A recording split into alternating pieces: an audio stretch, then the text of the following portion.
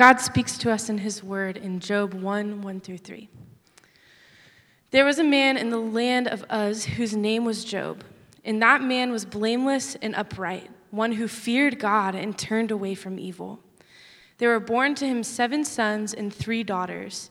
He possessed 7,000 sheep, 3,000 camels, 500 yoke of oxen, and 500 female donkeys, and very many servants, so that this man was the greatest of all the people of the East. This is the word of the Lord. Thanks be to God. Thank you, Anna. All right. So, if you're a guest in the room, again, I hope you've heard it enough. We just are honored that you would be here. We're preaching through, as a church, we preach through the Bible. And what we do, how we kind of handle our sermons is our elders, we get together and we just pray and try to seek God on what he would say to our church. And that determines how we preach the Bible, what series comes up. And it just so happens that this week is the start of one of those series. It's a series on the book of Job. It's really fitting that we start it this week. Job is a really easy book to understand. Most scholars have no trouble with it at all. I'm not nervous about preaching it at all. And so, man, get ready. This is going to be 7 weeks. It's going to be really, I'm just kidding. Job is a really hard book to understand for a lot of people. And but it's fitting that we would be starting this book this week because a lot of us several of us are at this point in our life, not just because of the snow or the water situation or whatever, but COVID, and on top of, it's not like life is easy without a pandemic, and throw a pandemic into an already not easy life. And it further begs the question that everybody's asking all the time. It's a common question. You ask it, I've asked it, the world asks it. If God is good and God is sovereign, why do bad things happen to good people? That's the question. If he's good and also just and also sovereign, meaning he oversees the world, why do bad things happen to good people? Also, why do good things happen to bad people? Job is asking that question. And Job has an answer for us. You're in a good spot if you've come in this week trying to figure out, I feel like I do a pretty good job. Maybe this is you. Maybe you think man, I'm in church. I do a pretty decent job. I'm a Christian. I offer my life to Jesus. I follow him. Why am I suffering right now? And the trick is we just tend to think, even though we don't practice it, we wouldn't verbally necessarily agree with this or say it, we feel and we think in our heart and in our mind, we kind of subscribe to this idea that if I do good, I get good. If I do bad, I get bad. If someone else is struggling, they probably did something to deserve that, or didn't do something to deserve the opposite. If someone lives on the street, is drug addicted, we might think, if we're really compassionate, we might think, that's sad. We need to help them.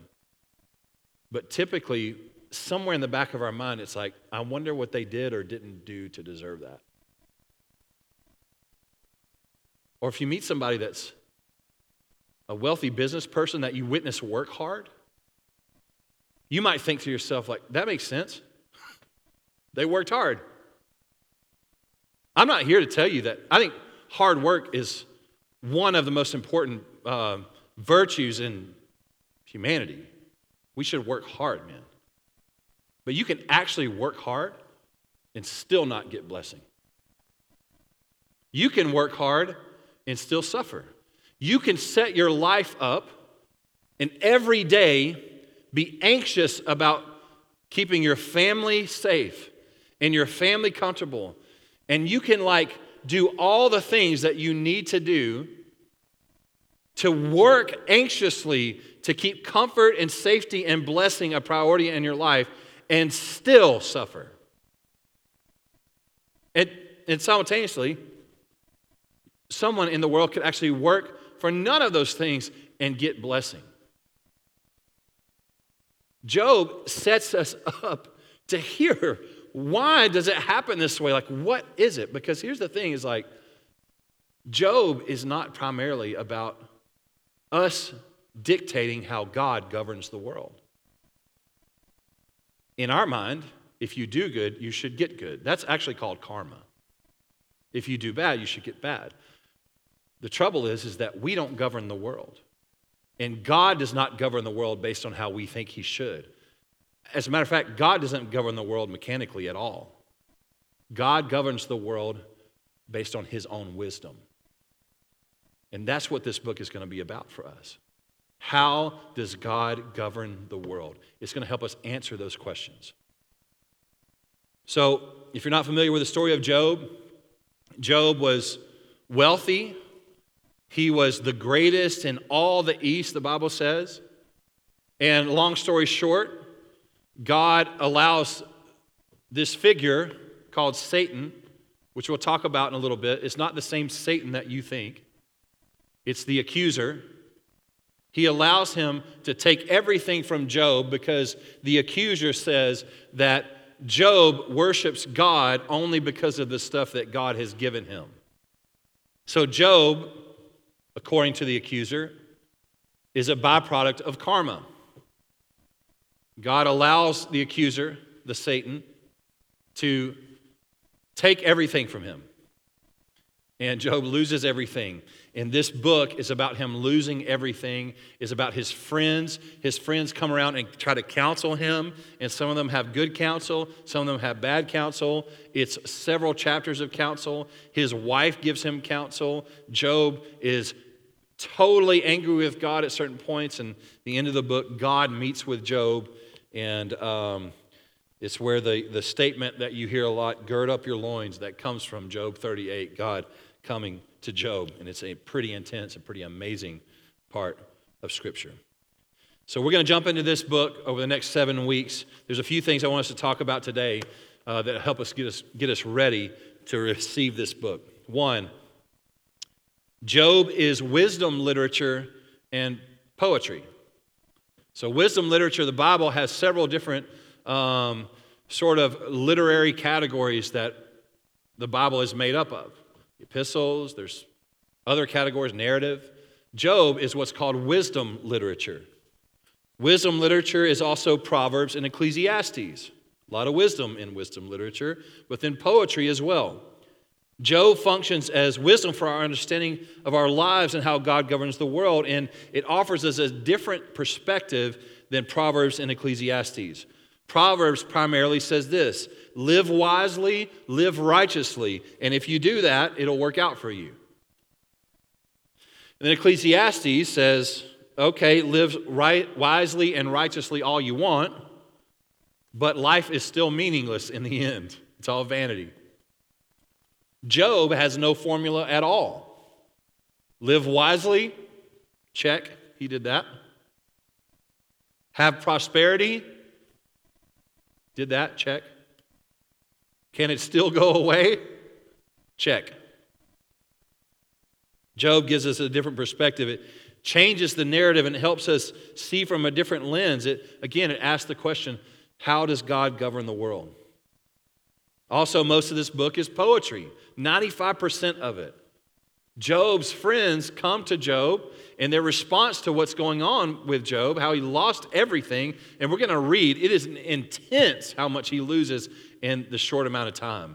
Job's friends come to him in poetry, and they recite poetically what their opinion is on how God is treating Job, or why. So because it's poetry, some scholars have, a lot of them actually have fought to say maybe Job is not an actual story. Well, I'm not going to say that today.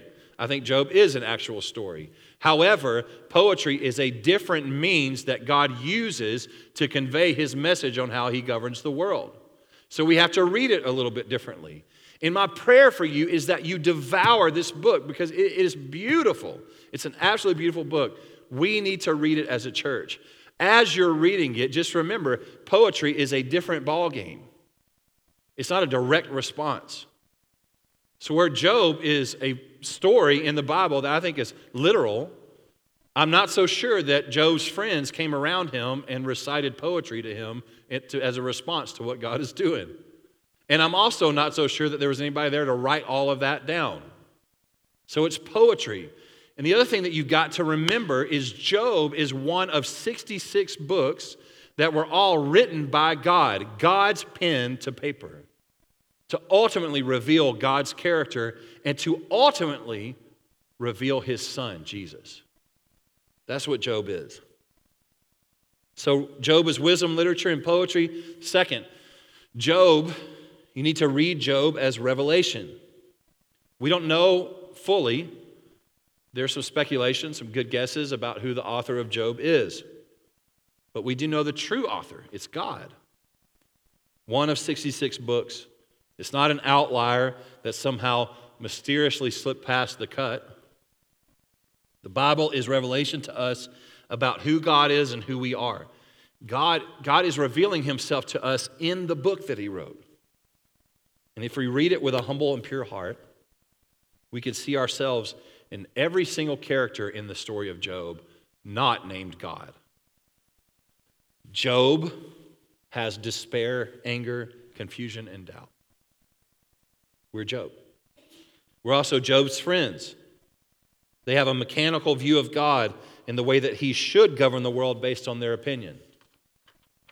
We're also Job's wife, who comes to him and she says, curse God and die. We have that counsel to ourselves and to others as well. We're also the accuser, the Satan, accusing God and also accusing God's people. This book reveals us and it reveals God, and we need the same Spirit that wrote the Bible to reveal the meaning and the depth and the wonder of Job to our hearts. John 5:39. You search, this is Jesus talking, you search the scriptures because you think that in them you have eternal life. And it is they that bear witness about me, yet you refuse to come to me that you may have life. Job is about Jesus. We're going to discover that over the next few weeks. The story of Job is filled with lots of people's counsel and opinions that ultimately fall short. And what Job gets in the end, this is a little bit of a spoiler, what he gets in the end is the same thing that you and I both need today. We need wise counsel from our friends. That's a good thing. We need to go to counseling. That's a good thing, whether you consider yourself healthy or unhealthy. If your marriage is struggling or if it's not struggling, I would say go to counseling. It's just good for you to go. You need community around you. You need people's opinions. You need to read other books. You need this, that, and the other. But ultimately, what Job needed is the same thing that you need today. That is an encounter with God. The answer to why is there suffering in the world is found in a person. The answer to your suffering is found in a person. So we need this book, man. We need God's words. We need it to light up our heart. We need to meet with God like Job met with God. All right, let's jump into this then. Starting in verse 1, I want to introduce you to this man, Job. Job is, first and foremost, the Bible's really clear. Job is blameless. He's blameless. Verse 1, there was a man in the land of Uz whose name was Job, and that man was blameless and upright, one who feared God and turned away from evil. A lot of translations would, instead of blameless, they would say the word perfect. Blameless, what does that mean? Our brain, we typically go straight towards how? We thought Jesus was the only sinless one. How is Job completely blameless? Well, blameless does not equal sinless. Jesus is the only sinless one. What the Bible is doing here is it's setting us up to understand something. that's really important for the rest of the book and for our time today. No one could point to Job and say that he deserved what he got. Like no one on earth. He is blameless. And that's massive because we tend to think you get what you deserve. We talked about this earlier. And even Job's friends tried to tell him you get what you deserve. The Bible's clear, though. He was blameless and he was upright. Also, Job was great. Not just blameless, but he was a great man. This is amazing how the Bible describes him. There were born to him 7 sons and 3 daughters. He possessed 7,000 sheep, 3,000 camels, 500 yoke of oxen, and 500 female donkeys. I learned in the first service that the gender of the donkeys really does matter quite a big deal. I did not know that and made a fool out of myself in the first service. I guess you want female donkeys if you have donkeys. And he also had very many servants, so that, this is crazy how it describes him. This man was the greatest of all the people in the East. He was the greatest. My goodness. There's a lot of people in the East, and Job was the greatest one. Job was great in his wealth. In the ancient East, everything listed here would be a mark of massive prosperity. Sons, daughters, oxen, camels, female donkeys. It's the way that we want to imagine the world. Job is good, therefore he prospers. Good things happen to good people. He was great in wealth, but he was also not just great in wealth. You might be thinking already, it might have triggered in your brain like, okay, I wonder what he did to deserve this. Did he know God? How devoted was he to God? Well, Job was also great in religion. Verses 4 and 5. His sons used to go and hold a feast in the house of each one on his day. And they would send and invite their sisters to eat and drink with them. And when the days of the feast had run their course, Job would send and consecrate them. And he would rise early in the morning and offer burnt offerings according to the number of them all. For Job said, "It may be that my children have sinned and cursed God in their hearts." Thus Job did continually. Job was so devoted to his family and devoted to God that this man woke up and offered burnt offerings and sacrifices just in case his kids sinned and he didn't know about it. Because he's such a godly man, they dare not sin with their hands. So I love this because it's not even in question whether or not they sinned with their hands. They never would have. Job was their dad. He trained them up in the way that they should go. Job's offering sacrifices in case they sin in their heart. That's a dedicated man. That is a faithful man. That's the guy that would have been here every Sunday. That's the guy that would have been pursuing eldership and whatever else. That's the guy that would have given the most. That's the guy that we would look at and be like, well, that's why God's blessed him. He's devoted. Job was great. He was blameless and upright. He was great in wealth. He was great in religion. There is no fault in him. This tears down the fabric of American evangelical idea that if we honor God with our policies and honor God with our lips, that we will prosper as a nation. Suffering and blessing is up to God. And he cannot be manipulated. God won't be mocked. We cannot treat God as a rabbit's foot. If I do this, I will get this. If I vote this way, God will bless me and bless our nation. God won't be mocked. And Job is proof. Job makes us confront our ideals. And it helps us see that God is after one thing primarily. God is after our hearts. So this is Job's story. So far, so good. Job has honored God with his life. He's blessed beyond belief. It's all fitting really nicely in our Western ideas about how God should pay us according to our deeds. If we do the right thing, we'll get the right thing. How many times have we seen someone on the street struggling, drug addicted or whatever, and we thought, again, we talked about this earlier, that's sad, but I wonder what they did to deserve it. How many times in our majority culture, this church, in our privileged culture, have we seen a minority on TV lose their life or get their life taken from them, and the first thing that pops into our head is like, well, that's tragic and sad, but I wonder what laws they were breaking.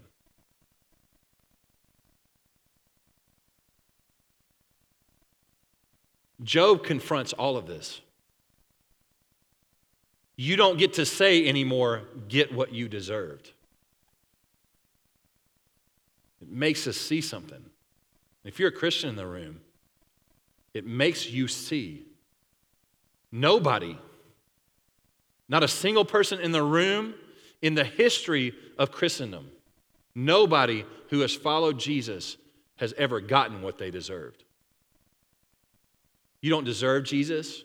You don't deserve heaven. You don't deserve any of that. What you deserve is hell. What you deserve is death. So Job just helps us see it. Job didn't get what he deserves. God, through this book, is about to light a match to all of our man-made ideas on how things should operate. So here's the story. Everything's going great, and then this meeting happens. Now there was a day when the sons of God came to present themselves before the Lord, and Satan also came among them. The Lord said to Satan, "From where have you come?" Satan answered the Lord and said, "From going to and fro on the earth, and from walking up and down on it." And the Lord said to Satan, "Have you considered my servant Job, that there is none like him on earth, a blameless and upright man who fears God and turns away from evil?" And Satan answered the Lord and said, "Does Job fear God for no reason? Have you not put a hedge around him and his house and all that he has on every side? You have blessed the work of his hands, and his possessions have increased in the land. But stretch out your hand and touch all that he has, and he will curse you to your face." And the Lord said to Satan, "Behold, all that he has is in your hand. Only against him do not stretch out your hand," meaning don't make him sick, don't cause him to die. So Satan went out from the presence of the Lord. This is a heavenly staff meeting. The sons of God, terminology that has been used for those that God created, his angels. And this is a scene that we would have seen a lot in a king's court in the ancient Near East. King and his sons, his people that work for him, that that he delegates to. There's an agenda here, because in comes this Satan character. Now, this can get confusing to us. Hebrew, this word is ha-satan, or the Satan, which means the accuser or the adversary. The word is capitalized here, which is confusing, because it's not necessarily saying that this is the devil, the Satan. So all of the ways that we get tripped up, and most people do, they stop right here with this scene, and they say, what in the world is going on? Is God making deals with the devil? That's not what's happening. God's not like playing some game with the devil, allowing him to just run over all of these innocent people or whatever it is, so that for no reason at all. The accuser's agenda was accusation, manipulation, and a plan to point the finger to point the finger and disprove God. God's agenda was to write a book that fit into 66 other books to reveal his power, glory, character, and salvation through his Son. None of it's lost. People read it, they think about the devil and God in cahoots, making bets with the lives of blameless people to make a point. They also get caught up on the scene in heaven and totally miss the point of the book. John Walton said this: the book is focusing on how God works in the world, not teaching us about how things work in heaven. God is in control, and his purposes are good. And also, this book is wisdom literature. It's teaching us about God and his purposes in the world. So the accusation is this.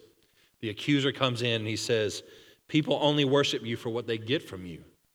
Take away blessing, and they will worship something else. So here comes the tragedy of Job. It's 2 rounds. This is round 1. Now there was a day when his sons and daughters were eating and drinking wine in their oldest brother's house. And there came a messenger to Job and said, the oxen were plowing and the donkeys feeding beside them, and the Sabeans fell upon them and took them and struck down the servants with the edge of the sword. And I alone have escaped to tell you.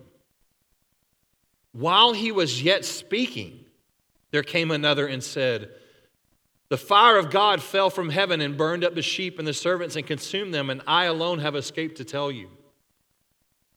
While he was yet speaking, there came another and said, the Chaldeans formed 3 groups and made a raid on the camels and took them and struck down the servants with the edge of the sword, and I alone have escaped to tell you. While he was yet speaking, there came another and said, your sons and daughters were eating and drinking wine in the older brother's house. And behold, a great wind came across the wilderness and struck the 4 corners of the house, and it fell upon the young people, and they are dead. And I alone have escaped to tell you. My goodness. Then Job arose. He's been in a conversation that's been interrupted. No one's been able to even get it out of their mouth until the next devastating, tragic thing comes. Job arose and tore his robe, and he shaved his head, and he fell on the ground, and he cursed God, and he said, how could you possibly do this to me? I offer sacrifices in your name. I do all of this in your name. You've taken everything from me. How could you possibly do that? What do you want from me, God? Haven't I given you enough? It's not what Job did. Job arose and tore his robe, and he shaved his head, and he fell on the ground, and he worshiped. And he said, naked I came from my mother's womb, and naked shall I return. The Lord gave, and the Lord has taken away. Blessed be the name of the Lord. In all this, Job did not sin or charge God with wrong. One day, Job loses it all. The accuser said Job would curse God if he took it. Seems like the accuser was wrong. But this is just round 1. Here's round 2.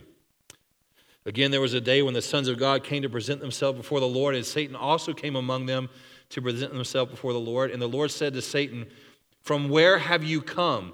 Satan answered the Lord and said, from going to and fro on the earth and from walking up and down it. And the Lord said to Satan, have you considered my servant Job, that there is none like him on earth, a blameless and upright man who fears God and turns away from evil? He still holds fast his integrity, although you incited me against him to destroy him without reason. Satan answered the Lord and said, skin for skin. All that a man has, he will give for his life. But stretch out your hand and touch his bone and his flesh, and he will curse you to your face. And the Lord said to Satan, behold, he is in your hand, only spare his life. So Satan went out from the presence of the Lord, and he struck Job with loathsome sores from the sole of his foot to the crown of his head. And he took a piece of broken pottery with which to scrape himself while he sat in the ashes. His wife said to him, "Do you still hold fast your integrity? Curse God and die." From great to ruin. Job has absolutely no idea what's going on. Job does not know about a meeting in heaven. He only knows that everything was taken from him in a flash and for no reason. And this is where we get to the great problem of the world and the great problem in this book. If God is just, if God is sovereign, and God is good, how can there be evil and suffering in the world? These are objections. We have objections from the accuser. We have objections from Job himself.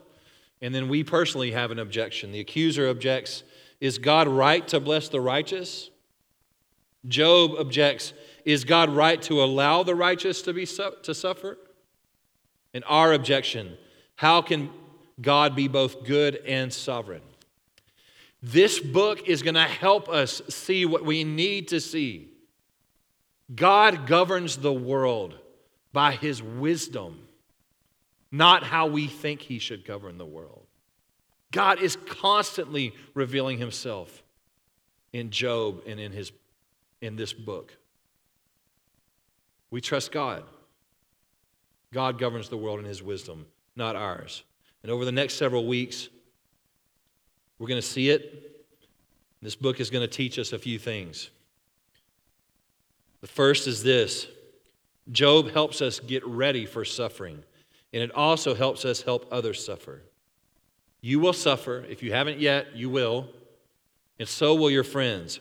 Job gives us a wide range of interactions personally and for our own community, and it helps us see how to better navigate suffering in a broken world. The second is this: God governs the world, not by strict justice, but by his wisdom. At the end of the book, Job is confronted by God. And God tells Job, you have no idea what it's like to govern such a complex world. Job sits in silence as God speaks. We see in the end that God has more wisdom and nuance to the way that he oversees things than we will ever know. Our posture is to surrender, submit, and trust God is smarter and way better equipped to run the universe than we are. The third, Satan, sin, death, and evil are real. However, God is in charge and he is working. This world is broken. Both nature and the supernatural are real. There are powerful forces at work. Later we'll read about Leviathan and Behemoth. But we can trust God in all circumstances. The fourth, learn to be fully honest before God. Job was honest before God. Job's friends talked about God. They tried to make a prescription. Job, you did this, and that's why this happened. God works this way. God doesn't work this way. Job listened. They talked about God. What Job does is, even to the point of almost disrespect, Job talks to God. And that's what we need to do. Don't just know about God. Don't just know things about him. That's important. But also know him. Also talk to him and be honest with him. Even your doubts, even your lack of faith, come to God with all of that, just like Job did. Ultimately, even though Job's friends said some things that are orthodox, said some things that we would consider to be good doctrine, not everything, but some things they did, in the end, God rebukes Job's friends and commends Job for his honesty. Talk to God. Number 5, God is after our heart. Primarily, he's after our heart. We talk about that a lot. Number 6, The answer to suffering in the world is not found in a concept. It's not mechanical. You can't decipher it. The answer to suffering in the world is found in a person, God. Tim Keller said this, Job never saw why he suffered, but he saw God, and that was enough.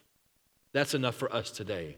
Again, if you're suffering, if you're struggling, go to counseling, seek wise counsel, get friends around, all that's good, but don't start there. Start with God. What you need more than anything is an encounter with the power and the presence of God. And 7, finally, the book of Job is about the true innocent sufferer, Jesus. Job was blameless and a sufferer. This book is about what every other book in the Bible is about. Jesus Christ, the true, the better, the more complete innocent sufferer. Job loses trust in the Father. Jesus in the garden says, "Not my will, but yours." Job's friends offer him no comfort in the end. Jesus is the friend that sticks closer than a brother. The accuser comes to shame and condemn. Jesus offers no condemnation. As a matter of fact, he absorbs our shame, accepts us just as we are. Jesus is the ultimate innocent sufferer who came to offer sufficiency as a sacrifice and a high priest. Hebrews 4, for we do not have a high priest who is unable to sympathize with our weaknesses, but one who in every respect has been tempted as we are, yet without sin. Let us then, with confidence, draw near to the throne of grace, that we may receive mercy and find grace to help in time of need. What we need more than anything, my friends, is we need an encounter with God. We need Jesus. You are going to suffer in this life. Job suffered greatly. He met with God. That was his answer. That was enough. If you're suffering today, and there are some of you in the room that are, I want to offer wise counsel. I want to give you friends, and I want you to have friends, but ultimately what I want for you is for you to meet with God today. You need God. You need His help.